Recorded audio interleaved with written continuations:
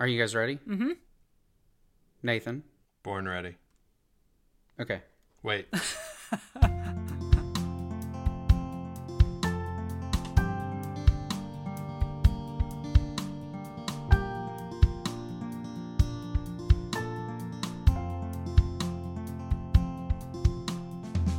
Hey everybody, welcome to Pulling Threads. This is kind of a different kind of Pulling Threads, but welcome to we're calling it Remnants. Everybody? What's up? Hello. So welcome to Pulling Threads Remnants. Yes. This will be one of 3 that we're going to do leading up to season 2, where we'll be back to our normal show, which is talking long form interview with people telling their stories. Megan, we're calling these remnants because actually this is your idea. Do you want to explain what remnants are? Well, you know we love a good metaphor around here. So remnants are kind of those extra pieces of fabric that you have after you're done with a project. Maybe you've sewn something and just the extra little scraps. So we wanted to explore some of our scraps, I think, and talk about them. Nice. Perfectly said. Thanks. We wanted to pause, give ourselves some time to get some interviews queued up, ready to go. Stardom was getting a little, stardom was getting too much. We had to, take a step back. Yeah. We're becoming We a had to little pause. bit too popular. And, It was going to our heads. yeah. And like I said, when the Pulling Threads tattoo thing happened, Yeah. it was like, this has gotten out of control. We can't keep up with ourselves. Our dozens of listeners are taking this way too seriously. Having Obama and Michelle on, That really, that pushed kind us of over the solidified it. Yeah. Yeah. Man, that was a magical Time to get back down to episode, earth. though. Yeah.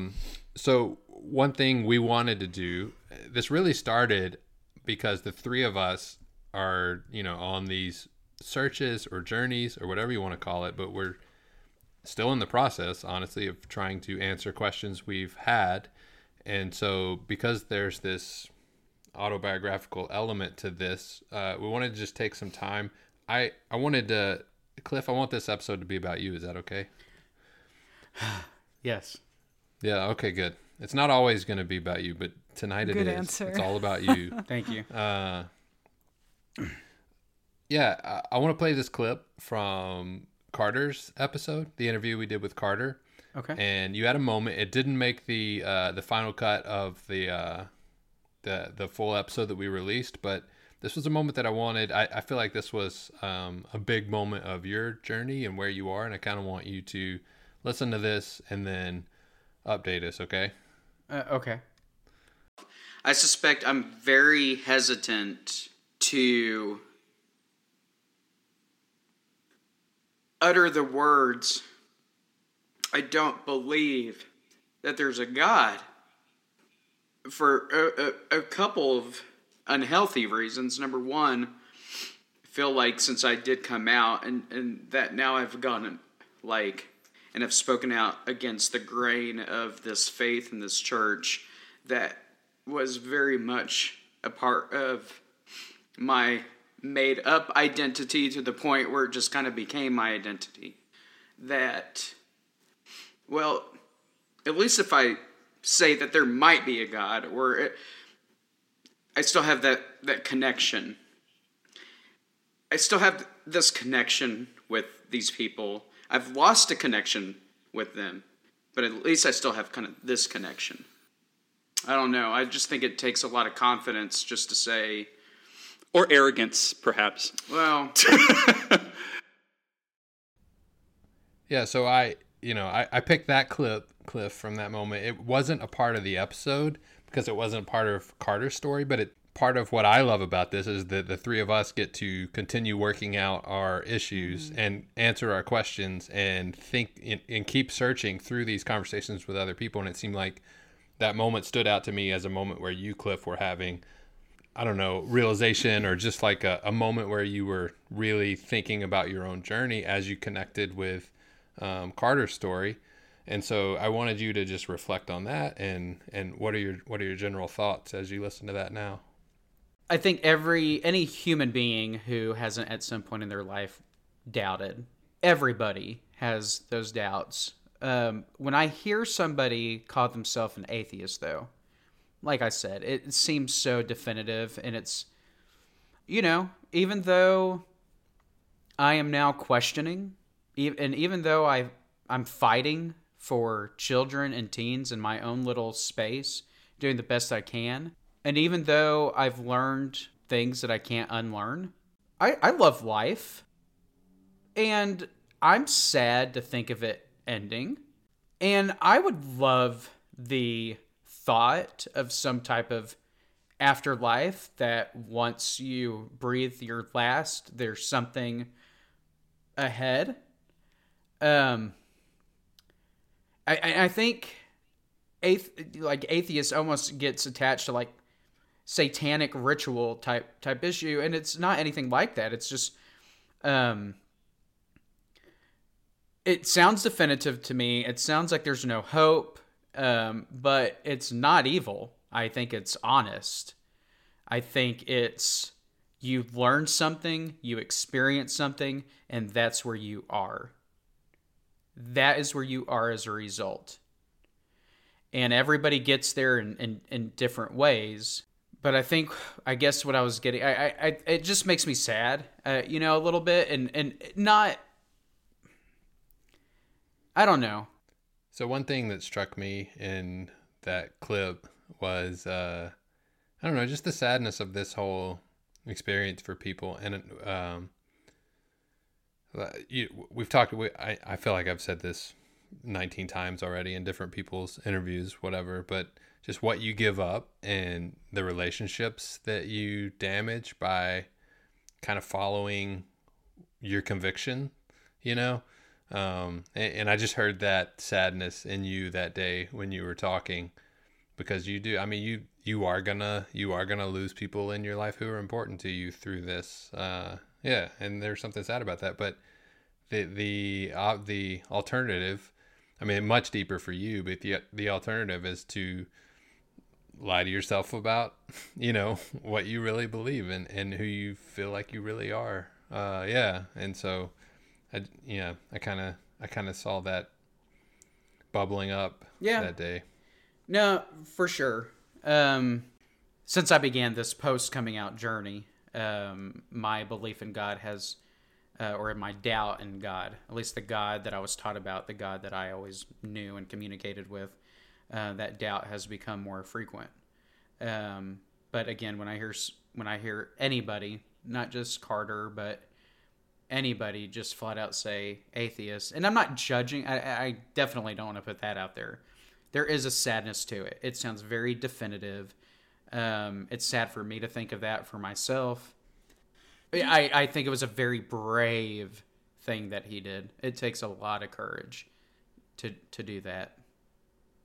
I was just thinking about, in the snippet, you were talking about how you're hesitant to say that partially because you feel like you still have a connection to certain people, even if they're people who have hurt you or people who haven't. That bond, like, do you feel like if you, because I know I feel like this about certain things, if I were to definitively say I don't believe in God, then I wouldn't be able to have an audience with those people. Or is that, I think you hit the nail on the head right play there. a part? Yeah, I really do. So a couple things with that. So again, you guys know my story. A teacher in the same community for 19 years.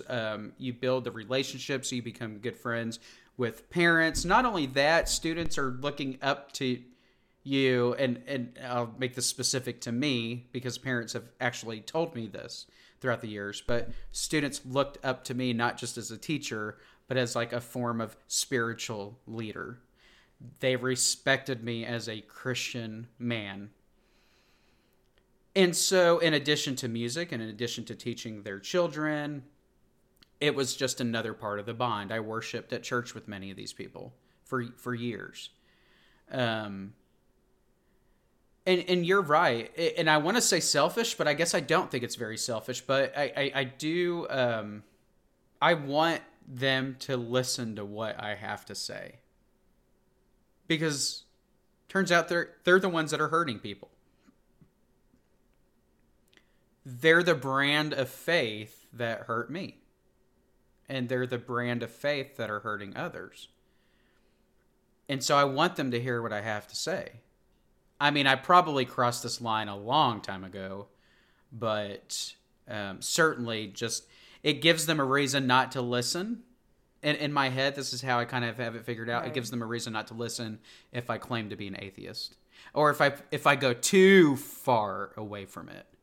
For some of them, I'm too far gone, and I think that they've stopped listening. But so there's a part of that, and it's a selfish thing, but I want them to listen because they're hurting people. I think for you, Cliff, it's still very much an open wound. And it's like any kind of grieving process where you're still in the place where it's just super, any little touch on that wound can, set off intense pain. Yeah. And I think anybody leaving their faith, that anybody who is taking off the sweater that's been their comfort for, their whole life, there's going to be a grieving process because you're leaving something behind. And for you, there's this added huge, enormous depth and this extra layer of the fact that you had a sweater within a sweater that you were hiding behind. And I think it just makes it even more complicated. So, yeah, I mean, I think the three of us are still, I'm thankful for this podcast because it allows us to continue this conversation that we've been having with ourselves and with each other.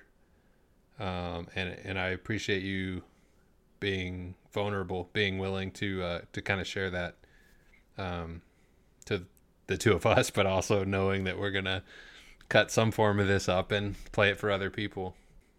Yeah. And I think Megan talks about this a lot, the common threads. And actually, next time we do a remnant, I want to ask her about this. But, those common threads that people can find in other people's stories, I think people can identify with the depth of your sadness and your anger. And I think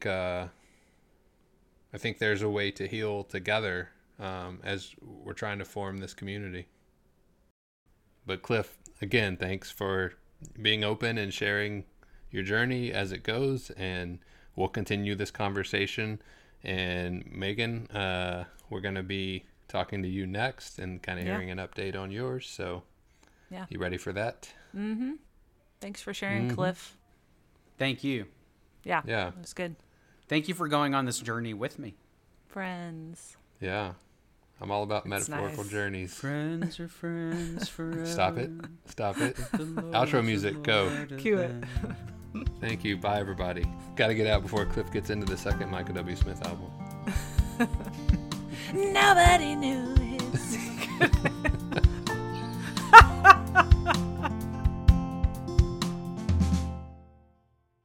Do you want to say stop, Nate?